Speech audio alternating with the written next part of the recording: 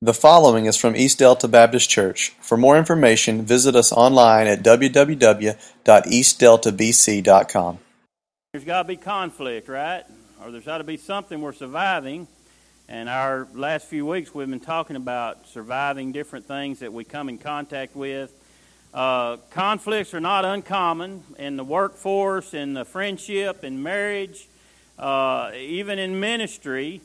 Conflicts are not uncommon. I heard this story about a preacher and a song leader who got into it, and if that happens, you might stand aside. One week the preacher preached on commitment and how we should move forward in doing for others and services others, and after the sermon, the song leader got up and led the congregation in, "I shall not be moved." The next Sunday, the preacher preached on giving, how we should gladly give to the work of the Lord, and following that, the song leader got up and said, led the song, "Jesus Paid It All." The next Sunday, the preacher preached on gossip and how we should watch what we say and shouldn't wag our tongues. And at the end of the sermon, the song leader got up and led the congregation in, "I love to tell the story." Following that, the preacher was disgusted over the situation. The next Sunday, he told the congregation he was considering resigning. The music director led the congregation in, "Oh, why not tonight?" And the next Sunday, the preacher resigned, and he told the church that Jesus had led him away to another church, and the song leader led the song, "What a Friend We Have in Jesus." So there can be conflict in all areas. I told you last week we were talking about marriage, and I'm glad you came back today. I heard a story about three men who began talking about their wives. The first one said, "When I got married, I told my wife in no uncertain terms that from now on she would do all the cooking. Well, the first day I saw nothing. The second day I saw nothing. On the third day when I came home from work, the table was set. A wonderful dinner was prepared. We even had a dessert." The next man said, "I sat my wife down and told her from now on she would do all the shopping and also all the cleaning. The first day I saw nothing. The second day I saw nothing, but the third day when I came home, the whole house was spotless. The pantry and the shelves were all filled with groceries." The third man sat straight up, pushed his chest out, and said, "I gave my wife a stern look and told her that from now on she would have to do all the cooking, all the shopping, all the house cleaning. Well, the first day I saw nothing. The second day I still saw nothing. But on the third day, I could see a little bit out of my left eye."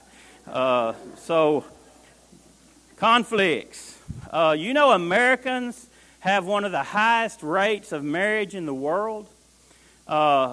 America believes in marriage. Now, marriage is under attack in America, but Americans believe in marriage. 90% actually 96% of all Americans do marry at some point of their life. 80% of those who are divorced remarry. So they still believe in marriage. Marriage is something that we believe in and we practice here. And if you ask the average American, what are the ingredients of a good life, most all will put being happy in marriage is near the top of how to have a good life. So when we think about that, we realize that there are Americans today who want to have good marriages, and America, by the vast majority, do get married. 7 stages for a cold couple. I think we've gone over these a year or two ago, but these are somebody called the 7 stages of a cold in a marriage. Okay, a cold in a marriage. The first year of marriage, the husband says, "Honey, I'm worried about you, little girl.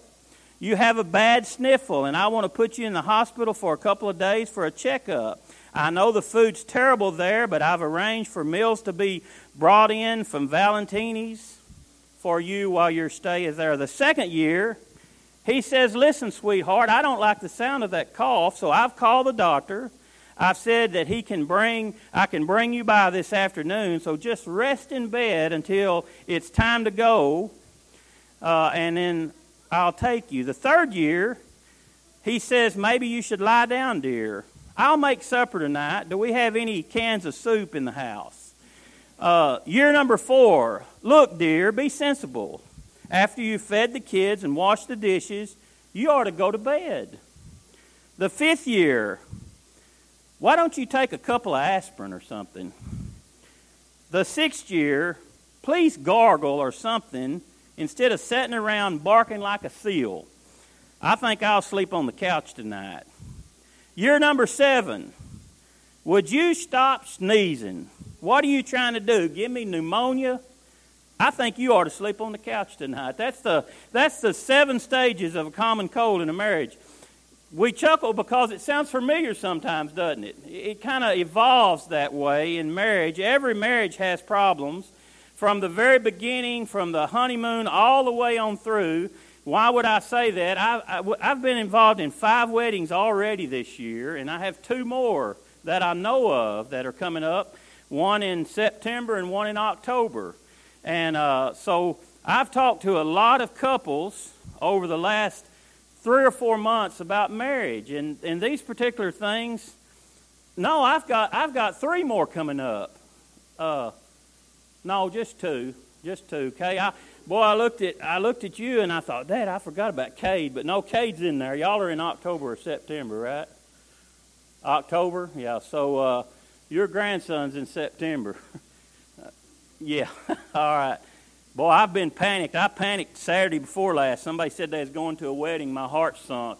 I thought, oh, shoot, I was supposed to do a wedding day. I forgot about it. But I've kind of told some of the same things. Every marriage is going to have some struggles. If you're married and you've had struggles, say amen. Isn't that true? I mean, it's just going to happen. And we need to understand that. Partners struggle with their weaknesses. They struggle with their differences. And usually those crises are because of differences. Every marriage has some type of conflict, and even marriages that sometimes share more pain than more happiness is just because of conflict, and so often that conflict is because of selfish ways. Now, we've talked a lot about that, but it's true. And if you really think about it, I think that's a true statement. The reason conflicts comes and the reason there's so much struggle in marriages, one person wants it this way and one person wants it that way, so naturally there's conflict there. And the Bible has a lot to say about having a good marriage, and maybe you have a good marriage, maybe you have a marriage that could be better. All marriages have conflicts, but not all marriages are in trouble. Just because you're having a conflict doesn't mean your marriage is in trouble. It just means maybe it could be a little better. And it's kind of like a journey. I talked about this in a wedding yesterday. Marriage is a journey, and you're starting a journey. And you're going to move through life. There's going to be some hills. There's going to be some valleys. There's going to be some good times. There's going to be some bad times. There's going to be some highs. There's going to be some lows. On this journey, just like if you were traveling to Colorado, there's going to be some times that you're just out on flat surface. Then there's going to be some times you're climbing hills, and sometimes you're going in valleys. There's going to be cool weather and warm weather. You're going to experience all of those things in traveling, and you're going to do the same thing on marriage. So this morning we've been talking about how to survive in the real world. We're going to talk about how to survive marriage. And I want to tell you, I don't speak on this from a position of authority or seniority or superiority. Now, I thought my wife would say amen right there. She would, but she's learned to be quiet in church maybe. Hey, that's just free. But I'll tell you what I do have. I've been married 32 years, and we've learned some things in our marriage. Now, probably one of the reasons I hesitate on preaching about this is I don't always do all of these things I'm going to talk about. And I say all like this, but if we go over to Genesis chapter 2, I want to just start out with the very first institution that God formed upon the earth. The very first thing he formed in Genesis chapter 2, we can go down and start in verse 18. The Lord God said, "It's not good for a man to be alone, so I'll make a suitable helper for him." Now the Lord God had formed out of the ground all the beasts of the field and all the birds of the air, and he brought them to man to see what they would be named and what he would name them. And whatever the man called each living creature, that was its name. So the man gave names to all the livestock, all the birds of the air, all the beasts of the field. But for Adam, no suitable helper was found. So the Lord God caused the man to fall into a deep sleep, and while he was sleeping, he took a rib from the man's side and closed up the place with flesh. Then the Lord God made woman from the rib that he had taken out of the man, and he brought her unto the man. And he said, Now this is bone of my bones and flesh of my flesh, and she shall be called woman, for she was taken out of a man. Look at number 24. We're talking about the first thing that God constituted on the earth. We find in verse 24, and for that reason, for this reason of God created man, he created woman, he created them to come together and be as one flesh. For that reason, a man shall leave his father and his mother, and shall be united to his wife, and they shall become one flesh. Now, we could preach that right there, couldn't we? We could preach to husbands and wives that you are to leave the home and you become one. We could preach to mothers and dads. Mother and dad, they've left your home. Let them go, okay? Let them grow. Let them understand. Let them have their marriage. But I'm not going to talk about that this morning. I just wanted us to see that God has put together, he's ordained the institution of marriage. So it's a good thing. It's something that God wants us to be a part of. And we begin to look at this. God has a plan and a purpose for marriage. Amen? The world has a thought about what marriage is, right? And we as Christians, we don't need to be formed into the ideal of what society said marriage is. Now, I'm not going to get into a big discussion this morning about what women want and need and what men want and need. I have a great thing that I've been going through with these couples that I've been talking to, and I want to preach about that one of these days. But today, I simply want to give you 10 commandments for marriage. 5 for the ladies and 5 for the men. All right, and ladies, if you came this morning thinking, oh boy, we're going to talk about submission, and I've heard that over and over. Well, the Bible talks about equally submitting to God. I'm not going to talk about this morning, so you can relax on that. But in Ecclesiastes chapter 4, verse 9 through 12, I read this in the wedding yesterday. This is what God's Word says. Ecclesiastes 4, 9 through 12, 2 are better than 1, because they have good reward for their labor. For if they fall down, one will lift up his companion. But woe to him who, when he falls, no one is there to help him up. Again, if 2 lie down together, they keep warm. But how can one be warm alone? Though one may be overpowered by another, 2 can withstand him. And therefore, a cord of 3 strands is not easily broken. So these 10 commandments, we're going to look at those, and we're going to kind of refer back to that passage of Scripture just a little bit. But the first 5 commandments are for wives. So we're going to start with y'all, ladies first always, so we'll start with that. These commandments for men and women are drawn from the art of understanding your mate. So they're not just my ideals, okay? They're from a book there called The Art of Understanding Your Mate. Cecil Osborne wrote it. So here's the first for you ladies. Now, you can agree or disagree, but I just want to give them to you, and I want you to give them some thought this morning. The first commandment is this: give up on your quest for a perfect marriage. Okay, give up on that quest. Now, the thing I thought about when I was putting this kind of together is a lot of folks you've been married a long time. We've been married several years, and we have some folks that's been married a short time here. So just if you want to have this discussion with someone that's been married a long time or someone that's been married a short while, this is something good to think about. Give up on your quest for a perfect marriage. Marriage is the most difficult and complex of all human relationships, and it requires patience. All right. Y'all hear what Denise did? She went, If you can't say amen, say ouch this morning, okay? It does. It requires patience. If you don't believe that, ask somebody that's been married a while. It requires skill. It requires tact. Now listen, it requires emotional and spiritual growth, doesn't it? I mean, when you first get married and you have this picture of this perfect marriage, there's some emotional growth that has to take place to realize we kind of need to give up on that. Now listen, we can grow a good marriage. You can grow a good marriage. You can get to that point, but it takes some work. You got to be willing to work at that, and it's an ongoing process, and we may need to adopt the philosophy of the woman that responded to the pastor. He went and asked her about, did you not take your husband for better or worse? And she said, he can't get much worse. There's no hope of him getting any better, so I'm just going to take him like he is. Well, that's not real bad advice, is it? So think about this. Give up on that quest for a perfect marriage, but grow a good marriage. Invest some time. Invest in that good marriage. Wise and a patient wife makes a good husband. You can develop that husband into being a good husband if you're wise, if you're patient. Seldom do men come ready-made. Ladies, you can say amen this morning. I was just kidding about that being quiet in church. So let's hear it. Number 2, give up all hope of changing your husband, listen, through criticism or attack.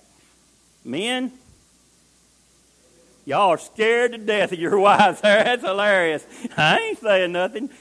Ladies, you're not going to change your husband through criticism or through attack. It's just not going to happen. You can't make your husband more thoughtful by complaining about his unthoughtfulness. That just doesn't happen. Such tactics usually have one of 2 results. Number 1, the husband is going to retreat, or number 2, he's going to become hostile. Isn't that right? I mean, when you try to create something by criticism or by attack, it's going to really change and go the other direction. Now, here's the thing. We can only change who? Ourselves. That's the only person we can really change. And so if we change ourselves, others tend to react to our change, don't they? If we begin to change and begin to do certain things, well, just naturally the other people begin to change too. They kind of begin to follow along. So give up making demands, give up that martyr syndrome, and start saying, here's what I want him to be. Now, men, don't poke your chest out too far. It's coming, okay? But ladies, don't say, that's ridiculous. I would never do it. Well, why not? I mean, become what you want your husband to be and see if that don't bring along some change. You know the problem with that? What is it? It's selfishness. Now, I'm not saying you're selfish, ladies. Men, we're the same way. The reason we don't want that sounds so unpopular is, well, I don't want to do that. He just needs to change. Here's the third thing. Give praise and affection instead of seeking it. Now listen, Ephesians 4:29. Listen to what it says. Let no corrupt word proceed out of your mouth, but what is good for necessary for edification, that it may impart grace to the hearers. You need to be your husband's biggest fan. Now, husbands would probably never tell you this. And honestly, I'm not sure all husbands would know this even. But one of a husband's deepest needs is to be admired. He wants to be admired. He wants to know that you value him, that you respect him. He wants to know that you respect what he does. He wants you to be proud of him. Men, we're just kind of getting vulnerable today, but that's where men are. And giving praise and affection instead of seeking it out, that's going to build your relationship with your husband. If your friends know only about what you say about your husband, what do they think of him? I want you just to think about that. If your friends only know your husband but what you say about him, and that's when he's gone, what do they think of your husband? When you're around other women, don't rag on your husband. Brag on your husband. You say, well, you're a man up there, and you're telling us this stuff. Well, I'm just telling you. Listen to the word. Let no corrupt word proceed out of your mouth, but that which is good for necessary and edification and building up and impart grace to the hearers. So when you're around, don't rag, brag, and say good things to others, and you know what? It'll pay dividends in your relationship. Amen? It's getting weaker. Okay? Number 4, we're just 3 points, folks. We got a lot more to go. Number 4, do things your husband likes to do. Do things your husband likes to do. Listen to Ecclesiastes again. 2 people can accomplish more than twice as much as one. This is the New Living Translation. Two people can accomplish more than twice as much as one. They get a far better return for their labor. If one person falls, the other can reach out and help them. But people who are alone, when they fall, they're in real trouble. Ladies, your husband may not tell you this, and the truth is guys want to be with their wives, and honestly, they want their wives to be their best friend. You may say, I don't believe that. That's true. I believe that's true. Guys want to do things with their wife. They want them to hang around. That I'm not saying get on them like a tick and don't ever get off, but they want you to be around. We want our wives to be with us. We want us to go enjoy some things and share some of our interests. And Denise comes to the deer lease, and I love that. And she don't like going to the deer lease, but she does that for me, don't you? Yeah, that's pretty weak too. She does that because the kids are there. But anyway, enjoy spending time with your husband, doing some intimate things, and just having fun together. As you get married, and you've been married 32 years, a lot of what you do together, you just survive, don't you? You just do work. You just do what's got to be done. And we miss out on just spending some time. I had an old guy tell me one time when we first got married, don't ever forget to date your wife, because one of these days your kids are going to be grown and gone, and you're going to be looking at a stranger again. And so we need to wives, spend some time doing some things your husband likes to do. Number 5, this is the last one for you ladies. Provide a peaceful place. Listen to what Proverbs 17:1 says. Better is a dry morsel with quietness than a house of full feasting with strife. Better is a dry morsel. He's talking about food. Better is a dry morsel with quietness. Let me give that in our terms. Better is a bologna sandwich in quietness than a T-bone steak with strife. That's what that says. And think about this. Have you made your home a peaceful place? Would you say you've made your home a stress-reducing or a stress-producing place? And when we think about that, I know it's difficult to create a peaceful, loving environment, especially when there's two people working and two people busy. And I'm not in no way suggesting that it's the wife's sole responsibility to turn her house into a home. It's a team effort. But just remember this. The first few minutes when the husband walks into the door, don't just unload and back up and just hit him with both barrels about, well, Jimmy was bad at school and the sink's backed up and the bank called and we're overdrafted and what are you going to do about these things? Make it a place of peace. Now, those are some things you have to cover. Those are some things you have to deal with, but making home a peaceful place. We'll talk more about how to fill in the blanks later.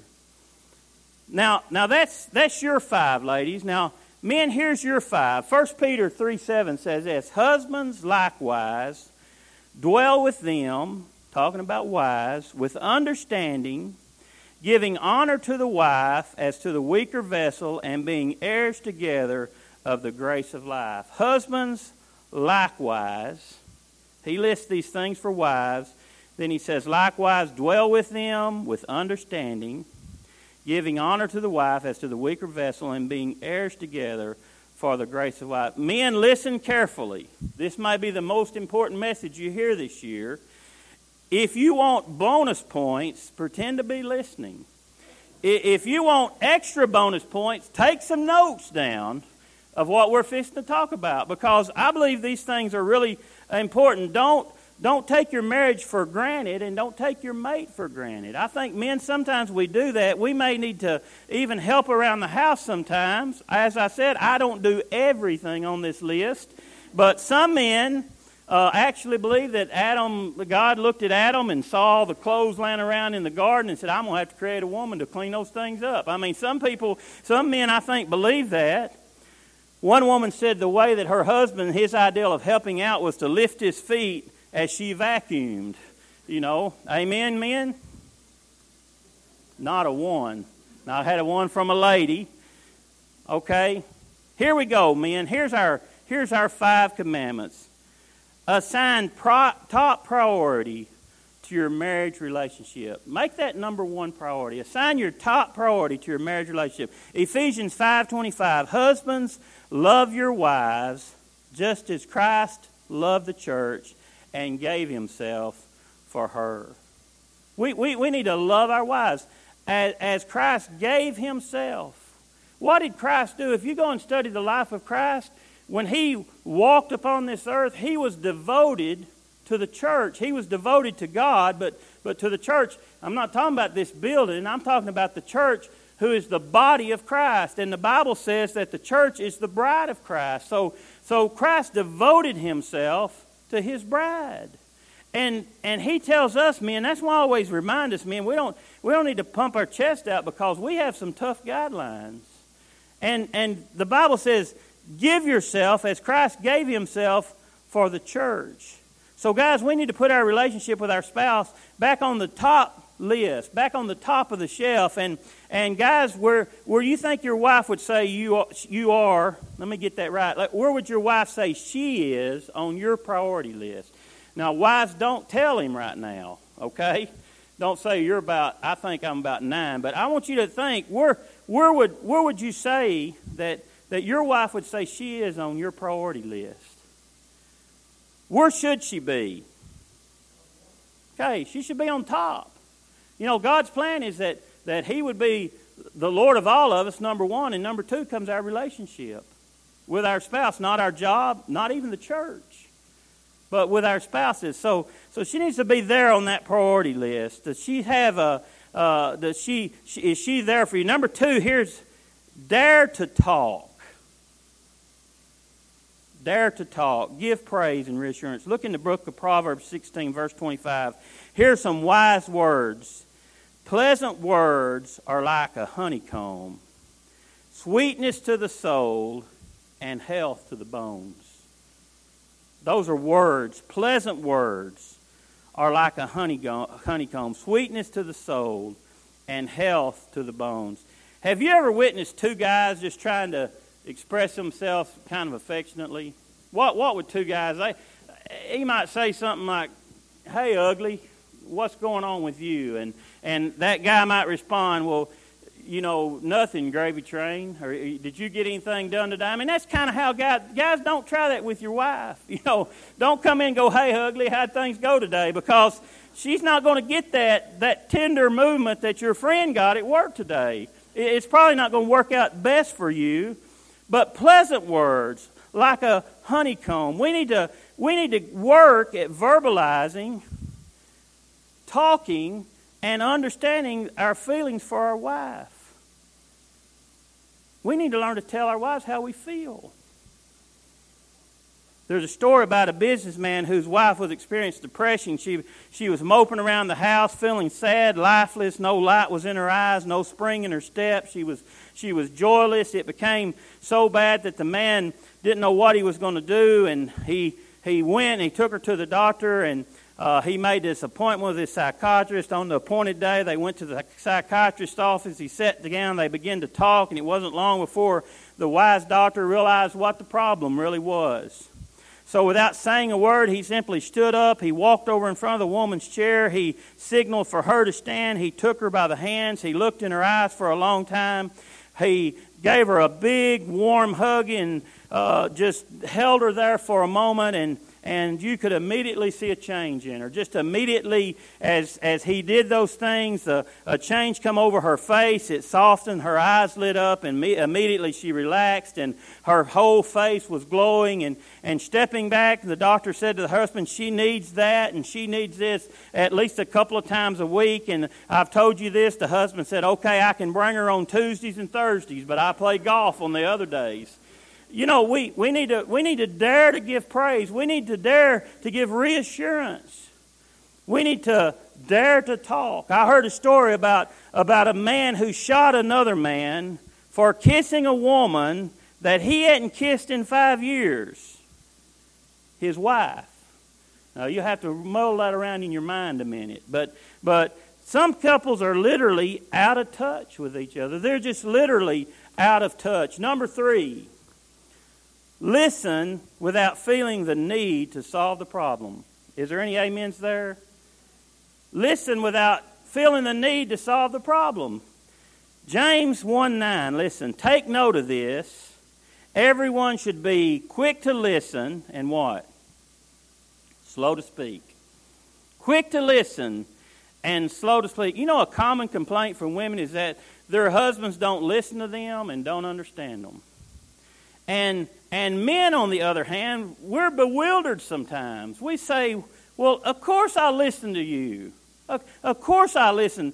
What typically happens is that the woman wants to talk about a problem, and they share how they're feeling about it, and the man wants to solve the problem.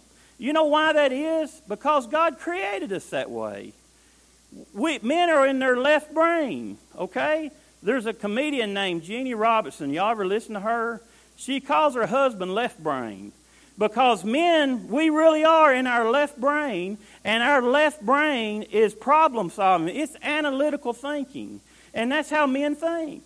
We think analytically. We come up to a situation, we see a problem, what do? We solve it. That's what we do. That's how we're wired. Women are in their right brain. Now, that don't mean they're right and we're wrong. They're on the other side, okay? They're in their right brain. You know what side of the brain that is? That's emotions. Now, science tells you, or people that say they know these say women are in both sides of their brain, okay? So they reason problems emotionally first and then analytically. They have a problem, and they emotionally they respond to that problem. What do men think? Don't respond emotionally. There's a black and a white. So when two start communicating, what's happening? A woman's wanting to give you this emotional conversation, and a man cuts it off and says, here's what you need to do. The conversation may go something like this: I had a terrible day at work today. Well, why don't you quit? Well, I don't want to quit. I just was wanting you to know that I had a hard day. Well, if you don't want my opinion, don't ask for it. Okay, I won't. Just forget it. Okay, I will. Now, to a man, you just had a conversation, didn't you? She brought me a problem. I gave her the solution. Conversation's over. To the woman, you didn't have any kind of conversation, did you? You came to talk about your terrible day. You don't want to know how to fix it. Now, if you want an opinion, she'll probably ask you for your opinion. But before she gets there, she's over in the right side of her brain emotionally talking about what happened today. And I think that's one of the big things in communication. That's the problem we have. So listen, men, without feeling the need to solve the problem. Number 4, I got to move quickly now. Avoid criticism. Avoid criticism. Proverbs 13:3. He who guards his mouth preserves his life, but he who opens wide his lips shall have destruction. A man that constantly criticizes, that constantly puts down his partner, his wife, that produces numerous results in wife, and most of them are negative. A barrage of criticism, even if it's warranted, is always destructive. And criticism it's inevitable in a lot of areas of our life. I mean, there's going to be some criticism come, but the less there is, the more satisfactory the marriage is going to be. I mean, it doesn't need to be. Just like, men, you agreed she can't change you through criticism, through trying to direct you. We're not going to make any ground through the criticism to our wives. It just doesn't work that way. So avoid criticism. Here's the last thing, number 5. Remember the importance of little things. We're in our left brain, men. Women are on their right brain. They're emotionally, that's not saying that's not a bad thing. That's how God created us. So they're more sentimental about things than men are sometimes. I just tell you, my wife told me I had a cold heart. Can y'all believe that? Because we were talking about a pet. And I said, I can get rid of the pet. And she said, you're as cold-hearted. Less sentimental about things. But women attach value with things like birthdays, like anniversaries, like special event days. Women they attach value to those things, and And men, we need to remember the importance of those little things. I've told you all this story. I'm going to go ahead and finish it and tell you anyway again. But Denise and I hadn't been married long. When I grew up, we weren't big on birthdays. We had birthday parties when we were kids, but once we got on up a little bit, we didn't do anything for birthdays. You may have got a special meal or something, you know, but it was not anything big. Well, Denise and I were married, and the day was just nearly over, and I remembered it's her birthday today. So I called Mama, and I said, Mama, I forgot Denise's birthday. Would you go buy her something, wrap it, put it in her car? We're going to leave, and when we come back, I'll give it to her. Mama said, okay, I got you covered. So we went wherever we went, and I played a lot of softball back then. I think we went to a softball game. We'd come home, took a shower, got in the bed, 11 o'clock. She said, I cannot believe you forgot my birthday. And I said, I didn't forget it. When the truth was, I forgot it twice in the same day. I said, I got it in your car out there. And boy, I was praying, Mom, I hope you came through. And she did. But you know what? Those special days, men, don't forget those special notes. Those little things that go a little bit extra. When men don't place that much importance on those things, ladies do. And if you don't believe that, just ask them. Valentine's Day, Mother's Day, Christmas, all of those special occasions, those days. I heard a story, and it's my last story, about a husband. He was told by a marriage counselor some of the things we're talked about today. He said, if you'll do these things, try being nice to your wife just for a week. So day one, he comes home from work. He dresses in a suit of clothes. He puts on cologne. He brings home a bouquet of flowers and a box of candy in his hand. He's trying to make a good impression. The wife says, oh, I cannot believe this. Johnny's been throwing up all day. The dishwasher's broke. Your parents are coming for a visit, and on top of all that, you come home drunk. Now, for some of us, our wives would say that, wouldn't they? Out of all the things, out of all the days. But you know what, men? If we want to have that great marriage, ladies, if we want to have those great marriage, put some of these commandments in practice and just see what God can do with them. Just test God and say, okay, I don't really like those things, but I'll give it a try. And I believe if we give it a try, then we'll be surprised at the results. You know what? It's been said, marriage is never finished. The lesson is never learned. The effort never comes to an end. Marriage is like life. It's a matter of solving the little things, and the big things generally take care of themselves. Would you bow with me this morning? Remember, we can focus on one person, and that's the only person we change is ourselves.